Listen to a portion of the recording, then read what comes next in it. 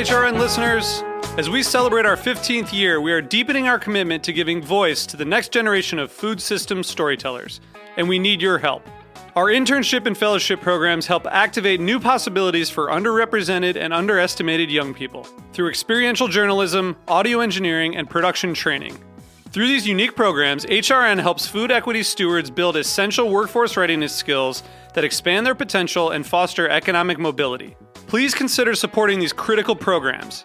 And with a minimum donation, you can be entered to win a dinner for two at an amazing restaurant in one of 8 cities and tickets to a concert at a great venue in one of those cities. We have incredible partners across the country who have donated, as they also share our passion for helping to educate the next generation of food systems storytellers. Check out heritageradionetwork.org/15 to donate and enter to win today. That's heritageradionetwork.org/15 to donate and enter to win today. And make sure you donate before March 31st. Thank you. This episode is brought to you by Square. If you run a restaurant or business, Square has the tools to help you stay connected to customers, shift your business, and navigate this uniquely challenging time. Learn more at square.com/go/beer sessions. HRN is offering complimentary business memberships to 50 Black, Indigenous, people of color-owned food businesses this summer. The deadline to apply is July 31st. Each business membership, a $500 value, is an advertising opportunity that will allow businesses disproportionately impacted by COVID-19 to connect with HRN's listening community and promote their work. To apply and review the terms and conditions, go to heritageradionetwork.org/BIZ.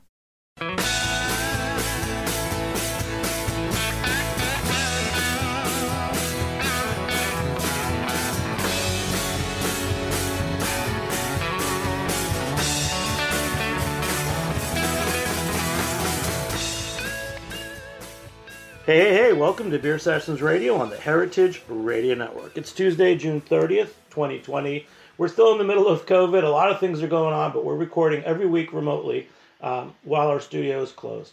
So we have some great guests today. Originally, we were going to talk about Beer Without Beards, a great women in beer festival.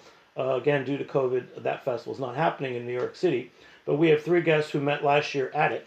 So let's have them introduce themselves. And first, I want to give a shout out to heritageradionetwork.org. It's a summer drive, so you can become a member at heritageradionetwork.org/donate. So let's go around the room. Let's start with Kim Harris. Hi, I'm Kim Harris. I'm one of the owners of Harlem Hops. We are a craft beer bar located in Harlem on Adam Clayton Powell between 133rd and 134th Street. We just celebrated our 2-year anniversary just on the 9th of June. And it's been a fun and exciting adventure dealing with this whole COVID situation. And I think I covered the most part. That's great. Thank you for joining us. And we're going to talk a lot with you tonight. Let's get Sarah from Origin Malt. Hey, my name's Sarah Haggerty. I'm with Origin Malt. We are centered in Columbus, Ohio, but we grow barley from the East Coast all the way west to Illinois. We grow a type of winter barley that's a descendant of a popular brewing variety called Maris Otter. That product we have malted, and we are building our malt house here in Ohio. And I have been out in New York several times to visit customers and also to participate in Beers Without Beards. So it's great to be back on and talk with you, all you ladies, and Jimmy. One thing about Beer Without Beards, I remember meeting Grace Weitz several years ago. She was a grad student, and she was starting to work with hop culture, and she was just working on that event. How did you each learn about Beer Without Beards, and anything you want to say about it? Let's start with Sarah, because that's how I met you last year. Yeah. I was in town last year. It was a great festival and a great coming together of the community out there. We met Grace actually out at the Craft Brewers Conference in Denver last year. So it was a great opportunity not only to meet a lot of people in our industry, but also to meet great individuals who are doing work in the sector of bringing women into the beer industry and popularizing it, I think, a little bit more. And Beers Without Beards was a great fest. We did a collaboration, Origin Malt did a collaboration with LIC Beer Project out there and Hop Culture.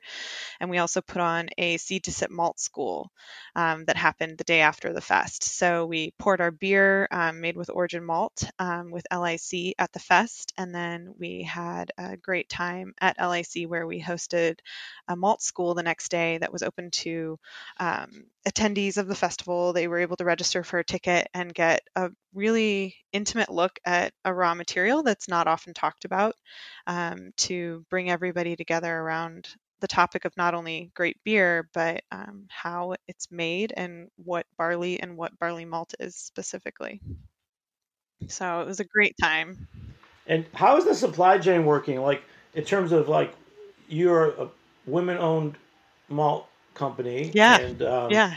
Do you find that there's a different, introduction that happens with women As a supplier? Yeah, in breweries and everything.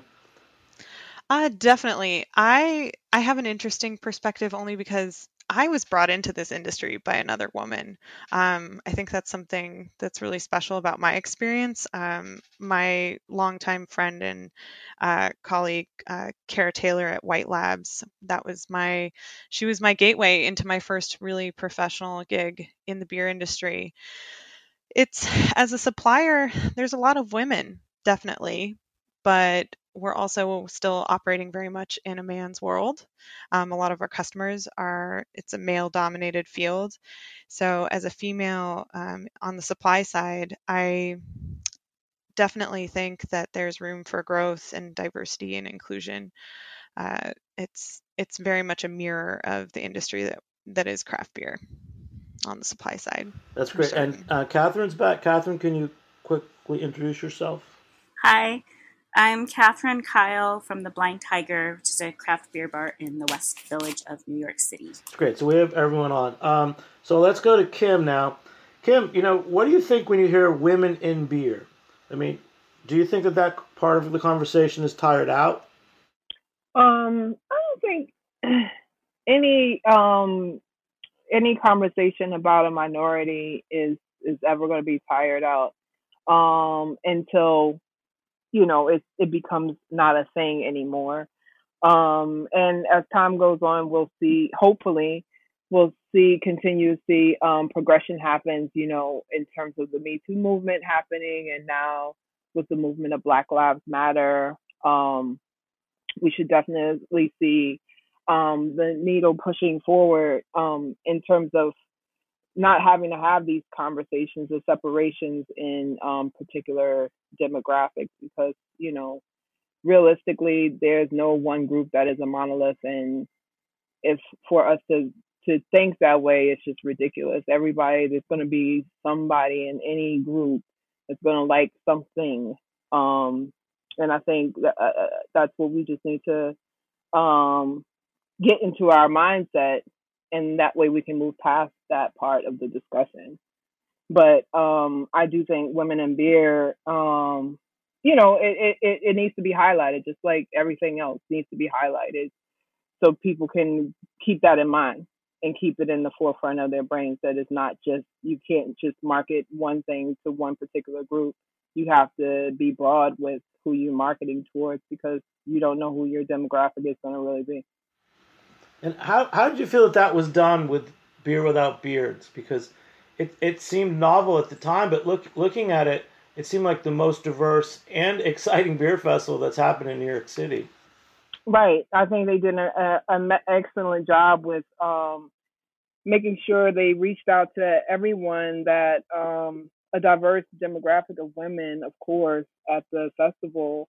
And it's very inclusive, and I really enjoyed my time there. I wasn't able to go the first year, and we had Tanya Hopkins, who works with us as our food historian. She was able to attend the first year, and she was able to show us pictures. But second year I was able to come, and we had merchandise, and had a little table set up next to Celeste Beatty, who's owner of Harlem Brewing Company.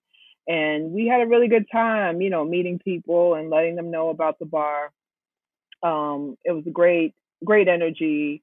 It rained, but it people still hung in there and kept on going, So it was good. It was a good day. It seems like rain is the new unpredictable thing when you do festivals. Right. Let's go to Catherine. So, Catherine, these are just introductory questions, but where have you found community in the beer world, or how have you formed your own community? Because I know Blind Tiger is a pretty special place. Yeah, I think it is. And it's interesting. We definitely have a lot of different communities that intersect with the Blind Tiger. And that's one of the things that I really love is we get to help be a driver of community. But, obviously, I've been in the business for about 20 years. So I've seen things change in terms of like the community of women in beer. It used to be that you could pretty much like call out the people in New York City who were women, working in beer. Now that would be an impossibility, I'm really happy to say. But there have been a lot of events that have highlighted women's contribution to beer. We've had some at the Blind Tiger. We had one as a part of the Women Without Beards Festival last year, where we wanted to shine the light on all the women who worked in distribution, because sometimes that just gets left out of the whole conversation. And, that packed the bar. So there's so many different pockets of community that I think get driven all the time. But what I think is interesting is that even though there are so many more women in all facets of beer, from the suppliers to the brewers to the people who run the bars and own the bars, it's still not a driver of culture. So I think that, like, when I was listening to other people talking about it, I feel like it's we're definitely making progress, but it's still a very hetero cis white male culture, and it's slowly that's slowly changing. But it is, I think that's when we'll really start seeing real progress, is when you start seeing the culture being driven by other forces. And again, I think that is slowly starting to happen. That's very interesting. Kim, you chose to open in Harlem. Tell us about that decision. And I want you to dive into your food historian friend, Tanya Hopkins, and how she's helped influence what way you think about things. Well, to answer your first question, the decision to move to Harlem was based off of necessity. At the time I was become a real serious craft beer drinker, and I was just tired of driving to Brooklyn and Queens to get good beer. And there were some places in Harlem that were offering beer, but they were very German style beer bars, so it was hard to get just anything that was completely different from the norm. So that was kind of what inspired me, but also the fact that I was working on a show about beer, and I was helping them do the marketing for the show, and that's kind of what taught me more about beer, and learning more about what was being offered in the neighborhood and who was offering beer in the neighborhood, and seeing that there was definitely a void. So that was part of the initial, and it's always about necessity, you know what I mean? And then in terms of with Tanya, the food historian, I met her at a dinner party. A mutual friend introduced us and let her know that I was opening a beer bar. We were going to open up a beer bar in Harlem, and that she informed me and started telling me a little bit about the history of beer and as it pertained to slavery, and how the slaves became an integral part into the development of beer, what we would call a traditional style American lager. So in that conversation, I knew I wanted to stay in contact with her and figure out a way to implement that, or a way to creatively put that education into our concept, and make sure that people were informed of it. Because obviously when it comes to anything that someone like, just like we're talking about women in beer, just like black people in beer, people just have this association that no one outside of being a white hetero male can drink beer. Yeah, well, maybe it's white bearded guys with plaid shirts. You know, it's interesting, the idea of driving culture. I'd never heard of that, but it makes a lot of sense. Like I know some of our friends. I think you know Joel and Matt Negron, and they've been doing some of their Bronx collaboration. Is that what you guys mean by, like, you know, driving the culture of beer? Putting your stamp on the product, Catherine? I don't mean necessarily putting your stamp on the product, but I mean becoming more of what people think about when they think about what beer is, what the beer community is. It doesn't, you know, of course the visibility on product is definitely part of it, but really just being the people that are looked to for answers or ask questions to, or, you know, just that are out there, you know, spreading the word. There was an interesting thing I heard where they talked about brewers that just have one name, and they're talking about like Garrett and Sam and Vinny, but they were making the case that there really are a lot of women who are one namers too. You just don't hear it a lot, like Natalie, which of course is with Vinny and Russian River, and see, right now I'm having a brain hard time thinking of it, but like Kim Jordan from New Belgium, yeah, and Carol of Carol Stout. So there are those people who are just as iconic. It's just that they're not as forward when we're having the conversations. That's all. That's kind of what I mean about, you know, driving the culture. It's like, who do you automatically think of when you're thinking of an aspect of beer, or, you know, that, you know, is just part of it. Yeah. And so Sarah, you know, as a supplier, you're really interacting with, I know we had you on last year, the whole Northeast, so many brewers. Want to call out a couple women that are either brewery owners or brewers that you work with? You know, that I've worked with, there's some amazing women on the team at Bell's up in Michigan that I've had the pleasure of working with, but they're not in that front and center position, right? That you would know as the marketed or media. Carly Smalls at Bell's is amazing, and she's extremely talented brewer who originally started out in Australia and then came to the States. Lots of female brewers I can think of off the top of my head right now are probably not in those heavy media or marketed focused roles. Some of the ladies on the team at Rheingeist, who we did a collaboration beer with last summer that we brought out to New York with us for Beers Without Beards, Natalie Blair, she's a badass and an amazing, talented brewer. Not the Natalie of Russian River, but another Natalie in our industry. Another one that comes to mind is Lauren Limbach, formerly of New Belgium, with New Belgium. She's their sour expert. And then I also think of Laura Ulrich at Stone Brewing, who's also obviously very involved with Pink Boots. She's the president of Pink Boots. That's an important women's organization.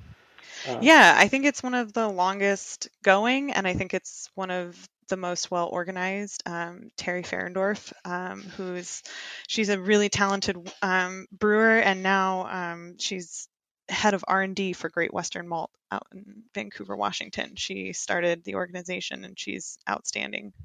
So now we're going to switch over subjects. So for Kim, if Blind Tiger is like, you know, this temple of craft beer in the West Village, what is Harlem Hops? How do you describe it to people? I think we are the temple of beer of New York City.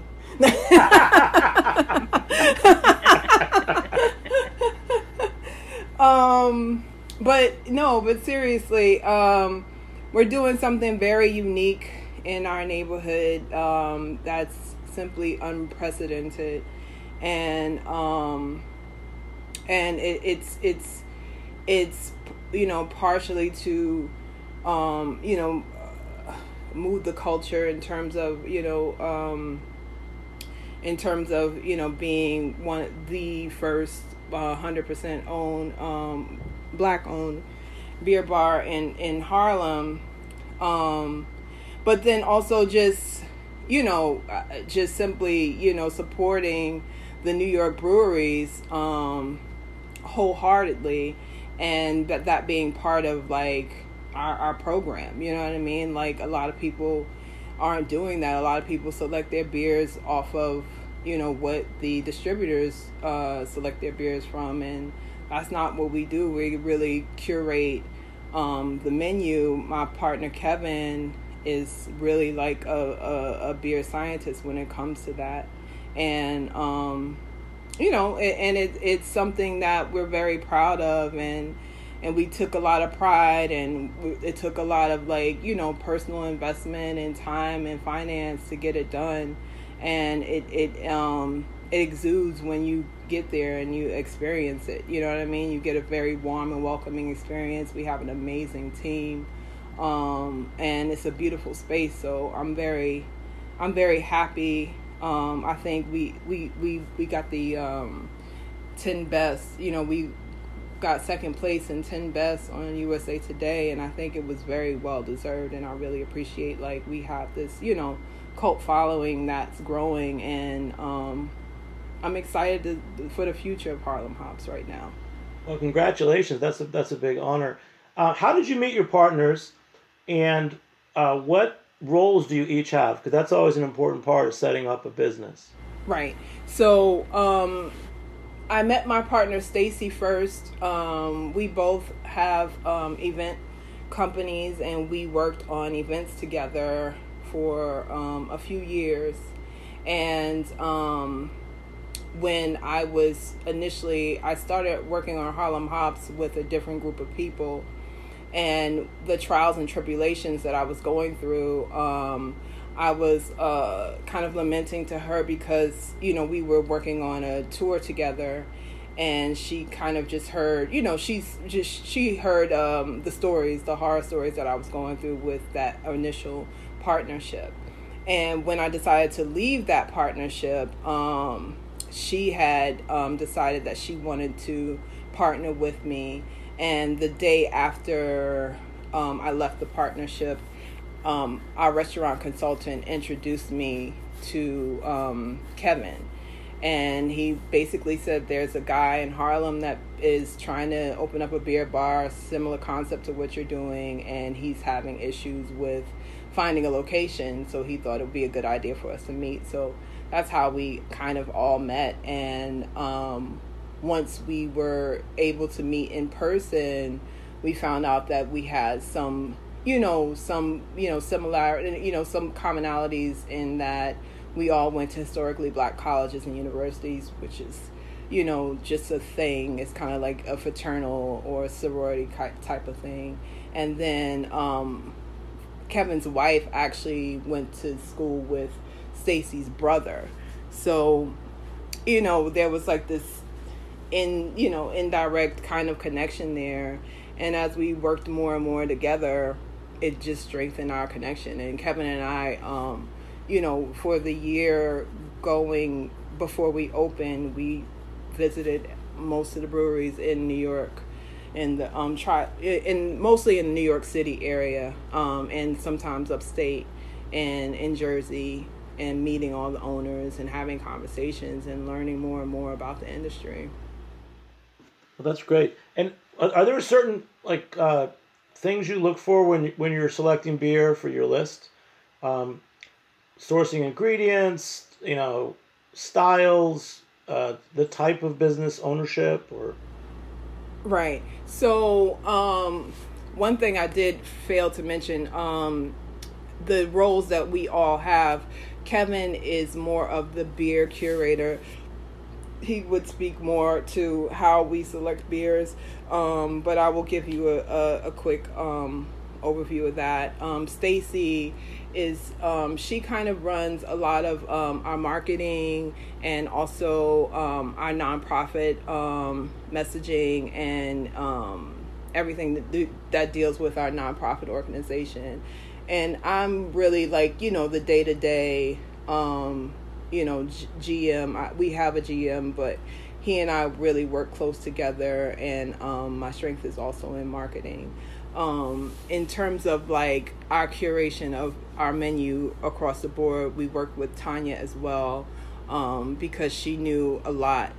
Tanya, she knows a lot about the spirits industry, and she knew a background history of a lot of the vineyards that we, selected our wine brands from, a lot of the craft spirits that we got, that we have on our menu. We wanted to find African American brands. We wanted to find female owned, small families, that kind of thing. We weren't into like anything mainstream with our brand.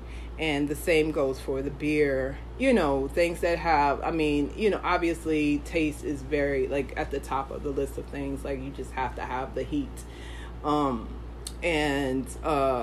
it's also important to know the story behind the brewers. And, when if especially in situations when you hear there's being signs of discrimination, then we have to just kind of boycott that brewer and, and keep that in mind as well. You know what I mean? So you just got to be as authentic and as possible to what your brand is and what your brand messaging is. Kim, I read about you that at your college there's a motto. What's the motto of your college that you use? Our motto is find a way or make one. That's amazing. It sounds like you did.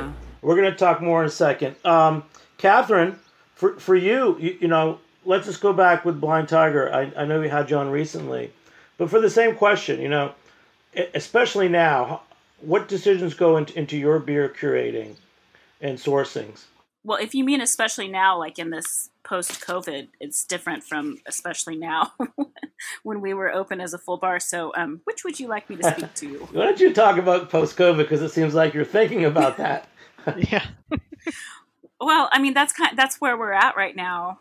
So yeah, things have changed for me a lot. I'm not running any draft beer. I'm doing all cans, and it's mind blowing to me that the Blind Tiger right now is open with no draft beer. But we've got this great outdoor seating, and so now how I pick beer is, I just reach directly out to a lot of the local breweries because they will drop by a case or two. I still work with distributors, but when I work with distributors, I, just work with the breweries that I know and love and that have a proven quality. That's really, number one is the quality, but also, just like Kim was saying, it's like you have to pay attention to who owns the beer and what's going on there culturally and, what do you want to be aligned with? And, I'll stop pouring people if I get wind of something that I'm not sure of. I might stop pouring people for a while, then I'll take some time to really find out what's going on. And sometimes I come back to them and sometimes I don't. But again, there's so much great beer out there that you never have to pour a beer that you feel compromised in pouring. And that's something that's just really great about the beer world right now. There's so much high quality local beer and there's so much high quality beer, all across the nation and really across the world. Although those we don't get access to a whole lot. And, local is better for freshness. So, we tend to stay there more than anywhere else. But right now it's all cans. And so that's just crazy. And Catherine, what are you drinking right now? Oh, I am drinking Saison Bernice by Santa Adarius. And I chose that beer because Adair Paterno is one of the partners. And in addition to being a woman-owned brewery, it's a small brewery, Santa Adarius in Capitola, California. And I'm lucky that I have friends out in California that will sometimes send me beers that we can't get. But it is delicious and tart, and it has this just really smooth mouthfeel.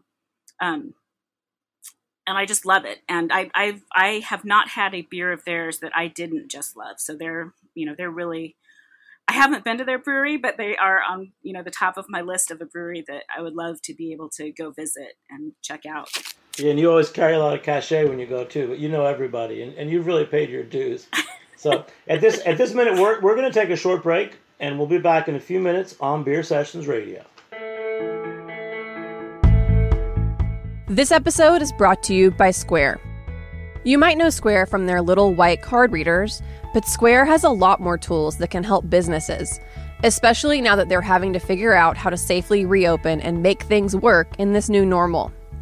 So many are stepping up to the challenge, like Fifth Hammer Brewing in Long Island City. To adapt, Fifth Hammer's co-owner Mary Izette created a Square online store so customers could browse available beers, build an order, and safely pick up cans from the tap room. I was able to set up our online store within 24 hours of moving to a to-go model. The Square online store allowed Fifth Hammer to keep beer production going, serve their local customers, and retain employees. It's also very easy to train your staff on. They will be able to receive, fulfill, and provide your customers with a contactless pickup in no time. If you're a business owner, Square wants you to know it has tools that can help you shift your business, like Fifth Hammer is doing. No matter if you're brewing beer, baking bread, or mixing to-go cocktails, you can start taking online orders in minutes with pickup and delivery. And if you're selling in person, Square can help you accept contactless payments. All these tools work together and they're all in one place. You just need a Square account to get started. See all the ways Square can help your business right now by visiting square.com/go/beer sessions.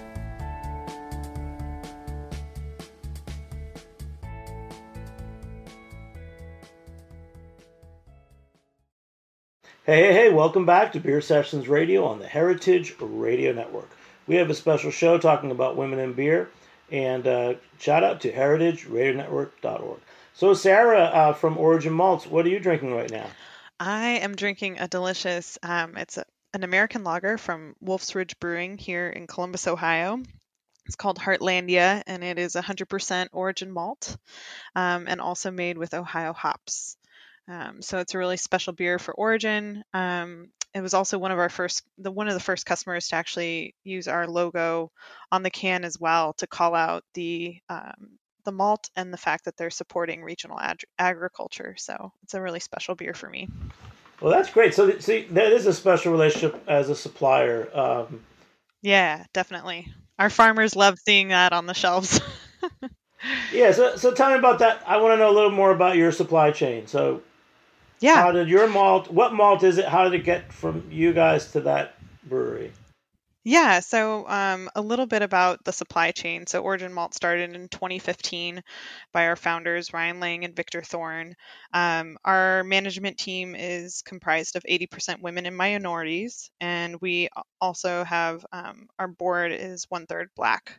We're a really proud organization and something that looking at how we function in the sphere of suppliers, I'd say that we're very different than the average malt supplier out there. So when Vic and Ryan started back in 2015, they started with barley. They started with specifically finding and identifying a barley variety that would grow well in this region and not compete with crops like corn or soybeans. So in order to do that, you have to look at winter varieties. And Puffin, the variety that we grow, is a winter variety. We found a cup of seed in a seed bank out in Colorado, and we started growing it up. We started an internal seed producing group, which is called Malting Seed Producers. It's a subsidiary of Origin Malt, and it's comprised of growers and stakeholders who also have ownership in the malt business. They're invested all the way from the seed down to the malt that's produced that goes to our customers. So it's an amazing supply chain in the sense of ownership and community that really goes into not only growing high quality barley, but making sure that our customers and consumers understand where it's coming from. So right now we have about 5 different varieties of malt, and we deliver directly, sell directly, all sizes and formats, everything from 5 pounds for a home brewer to semi-truckloads. So we're a full established business, and we also distribute with Country Malt Group, which helps reach more brewers in the community because distribution is a part of the supply chain for craft brewers, a very, very small group of distributors in our industry, but most brewers, they they're very small these days, so they need everything for one brew potentially on one pallet. So that's a little bit about our supply chain and Origin Malt as a company. My two colleagues that I work directly with, Whitney and Rebecca, we, across, I think, all of our years of experience, probably add up to almost 50 years in the industry, both brewing and malt. Yeah, when I first met you last year, I was just so impressed at your breadth of knowledge. I mean, oh, thanks. 'Cause first of all, you're the first person I know who is a malt supplier. And I heard, tell us a little bit how you got started in it. I know you had a mentor, but yeah. Like we just think, honestly, sometimes I think for years people thought you just order from Wireman or you order from a company, but obviously you're an important part of it. Yeah, I think, the understanding of a supply chain, and one thing that I always harp on and try to explain is that if we don't support American agriculture, you're not going to have that preservation of open space. You're not going to spread that economic wealth throughout your community. The majority of malt today is actually imported, either from Canada or overseas. So to reestablish that supply chain, I think, is really, really critical. And then also the environmental impact. So when I started in this industry, my interest specifically was in brewing. Yeah, I evolved into supply chain eventually, and sales and marketing, but it was making beer. I loved making beer, and I loved recipe building, and I loved the curiosity and the excitement that comes with finding new flavors and new products. The hop industry has really evolved with different types of hop applications, from extracts to whole cone to fresh hops. We have a variety of applications in hopping, but the malt industry has seemed stagnant to me. And when my first supplier that I worked for was White Labs yeast. Very, very dynamic and very intriguing, because yeast creates 80% of that final flavor of your beer. But what I really wanted to understand more about was the other raw materials, and malt seemed like such a mystery to me. It wasn't talked about, but at the same time, it's literally the foundation of beer. You can't make beer without it. And that, to me, kind of sent me on that journey of really understanding not only the scale of the supply chain on the malt side, but it opened my eyes. It opened my eyes to mass agriculture. I was first working for a supplier who was growing primarily in the biggest barley growing regions of North America, Canada, and up in Montana. And the other big industries that grow out there are Anheuser-Busch and Miller Coors.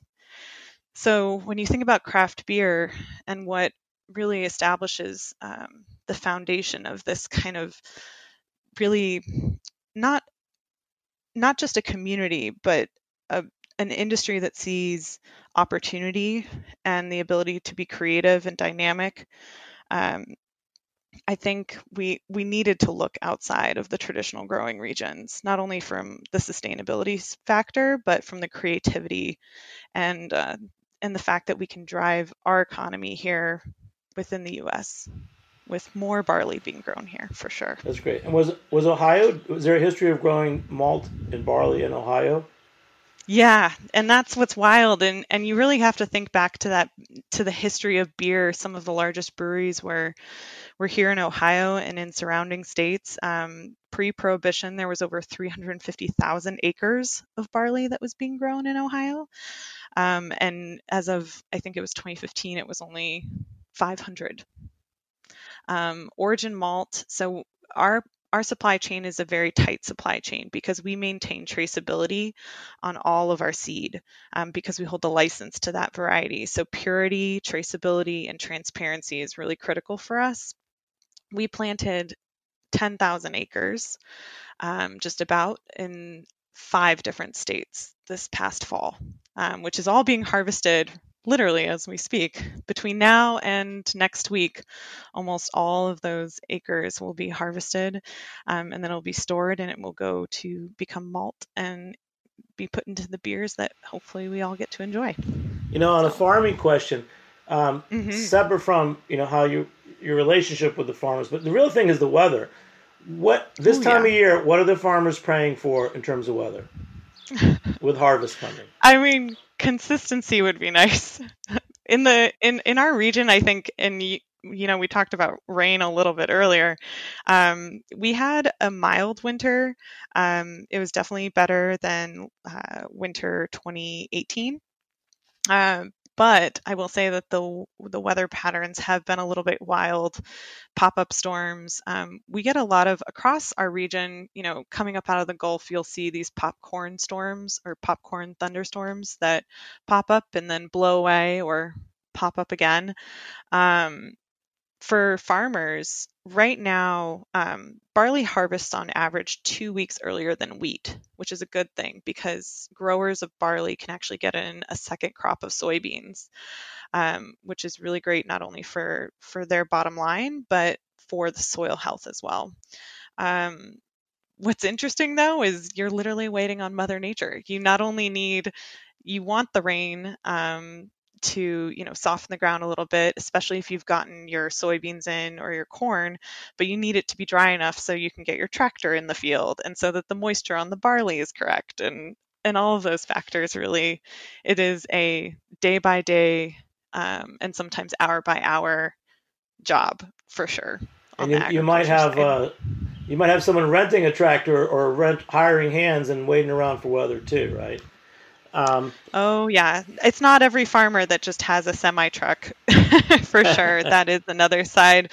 Some of our growers are large growers that have that level of equipment, but some of them lease their land and lease the equipment. So those are all parts of their business that we have to manage and understand and be tolerant of, what they face in the field. Okay, now Kim Harris, we're going to go back to you. One more time, the motto of your college is find a way or make one. Yes. How are you, Harlem Hops, you're a hospitality establishment. How are you guys responding to COVID? And just pour it out because this sucks.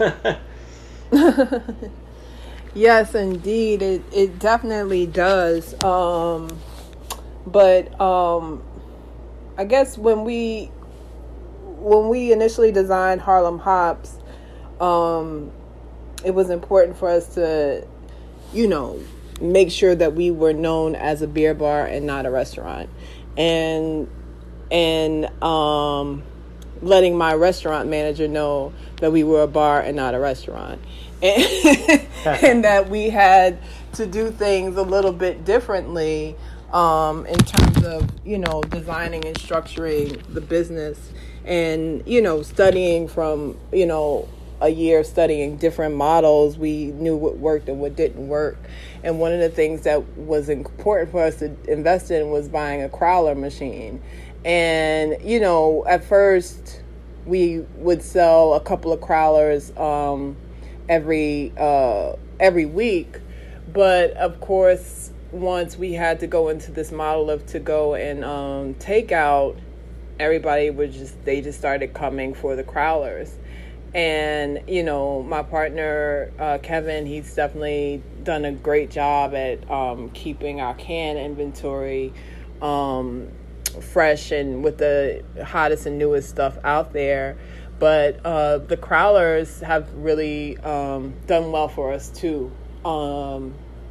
So that's one of the things that, in terms of pivoting, that was critical for us to kind of hurry to figure out how we were going to redesign the model of the business, keeping our staff employed, but, decreasing their hours, just shifting everything into like the mindset of having more of a hybrid store model than just an actual bar. And it's turned out to be well because of course we're in a neighborhood where we don't have a lot of competition in terms of what the product that we're offering. So we have very committed and we love all of our supporters and our patrons, and they come, and then it's been helpful that we've been getting additional press, so we see, people from different parts of the city coming up as well. So it's, it's definitely, we're always on our toes. I think all three of us played basketball at some point in our lives, so so we understand how to pivot. And then what are you drinking right now, or what should I be drinking at Harlan Hops? That is so funny. You say that because I just took a sip of some water. I have not been drinking. I've just been cleansing over the past couple of months, and until I can get back into the bar and really have a real proper drink. But if I were drinking right now, I would definitely be drinking the one of the newer beers from the Friend Zone series. We did a collaboration with a bunch of different breweries and beer bars, and our logo is on the can of the Non Sequitur beers, Love Your Friends, Die Laughing. And it's a double IPA. It's like 8.5%. It's like everybody's talking about how crushable it is. I can't wait to try it. It has grapefruit notes, Pinot Gris. I think it's and they say it's super dank. So I'm looking forward to trying that soon. My partner will save me some. But we're going through that like water right now. So that would definitely be one of the first things that I would be drinking. I'll be drinking as soon as I stop cleansing. Well, you got me craving it, so I'll get in line. I don't usually get in line, but I'll get in line for that. And let's finish up. But let's talk about beer style. So, Sarah, or let's go with Catherine. With the importance of malt, and I know we're all talking about crushable double IPAs and hops. Is there a favorite or a recommended style of beer that's malt forward that you really like, Catherine? Well, right now I'm really loving all the dark lagers. It's become a real go-to on our menu, and that is super, super malt dependent. What I like to say about malt is that, hops get all the attention, but malt provides the real backbone. Malt is what really makes the beer, both in terms of backbone and weight and flavor, and, all these things that that didn't used to really be getting a whole lot of attention. But now people, the focus is coming back onto it. And so I think that, the malt just provides such a depth that is amazing. And these dark lagers, I think maybe it's Fifth Hammer has a beer called, I think, Year of the Schwartz. And it's because somehow this year, a whole bunch of New York breweries just put out dark lagers and Schwartz beers. And they all swear that they didn't talk to each other. It's just what they all came to. So that's my contribution. So is that driving culture too, where it's like a trend that everyone's figuring out? Yeah, I guess so. I mean, and we get a lot more play. Like, we're moving a lot more of the dark lagers than we ever were in the past. And and there's so many people putting out really quality ones. Like Suarez Family has one of the best ones I've ever tried. And that's a complete example of driving culture. All of a sudden, the dark lagers are really in the conversation. So absolutely. That's great. Well, I'd like if any of you have a question for one of the other, this is probably a good time to ask it. Sarah, do you want to ask one of the other guests a question? Well, I love the topic of malt in beers, and especially knowing that both of your establishments have consumers coming in. I'd be curious to know if it's not directly malt related, but do you have consumers that ask engaging and curious? Is there a curiosity in the consumer these days in regards to raw materials or what breweries are using? I'm sure you constantly get questions about, is it organic? But I'm curious, do you feel that your consumer base and your customers are inquisitive about the process and the materials that go into craft beer in your bars. Kim? I think as the older we get, the more we see the, I guess, quote unquote beer nerd frequenting our establishment. So yeah, quite often I can hear my bartenders, overhear them having in-depth conversation in terms of the details that went into formulating the beer. I think, I can't really tell if it's is it just that we just have more experienced drinkers coming in, or if people are just learning to become more experienced at drinking. Either way, I think it's an excellent conversation to have with people so they can have a better understanding of what it is that they are drinking. And, I'm all about educating people for in terms of the beer culture, so that it makes sense to them, so they can understand that, it's more than just we're over here just crushing a bunch of Budweisers. This is a little more sophisticated than that. And that I think that message kind of makes it a little more intriguing for most. No, that's true. That's a really good point. And Catherine, anything else you want to say to close this out? Yeah, I just want to respond to that question real quick, that it's one of my favorite things about craft beer bars is that there's built-in conversation. And so in terms of creating relationship, both with your patrons, customers, and between the patrons and customers, is that you just start that conversation and someone hears it and you can see them being interested. So you link those two people together and they're talking about what hops they like, what malts they like, what breweries they like, what kind of beers they like, where they've been. And that's, to me, that's kind of the nut of the whole thing, is you get people who are really, aligned and interested in a certain thing. And then all of a sudden they're pals and they come in to see each other. And, that's really one of the things I love the most about the craft beer community. Well, that's great. Well, so great having you guys. I will say, once again, it reaffirmed that since I was in elementary school, the smartest students in the room were the girls. So thank you. This has been a great conversation, and looking forward to talking to you all again. Once again, thank you, Kim and Sarah and Catherine, for joining me here on the Heritage Radio Network. Big shout out to our producer, Dylan Hoyer, and head engineer, Matt Patterson. I'm Jimmy Carboni. We'll catch you next time on Beer Sessions Radio. All right. Woo!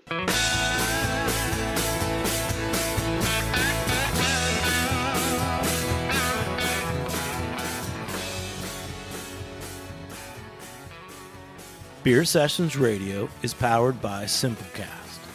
Thanks for listening to Heritage Radio Network, food radio supported by you. For our freshest content, subscribe to our newsletter. Enter your email at the bottom of our website, heritageradionetwork.org. Connect with us on Instagram and Twitter at heritage_radio. You can also find us at facebook.com/Heritage Radio Network. Heritage Radio Network is a nonprofit organization driving conversations to make the world a better, fairer, more delicious place. And we couldn't do it without support from listeners like you. Want to be part of the food world's most innovative community? Subscribe to the shows you like. Tell your friends, and please join the HRN family by becoming a member. Just click on the beating heart at the top right of our homepage. Thanks for listening.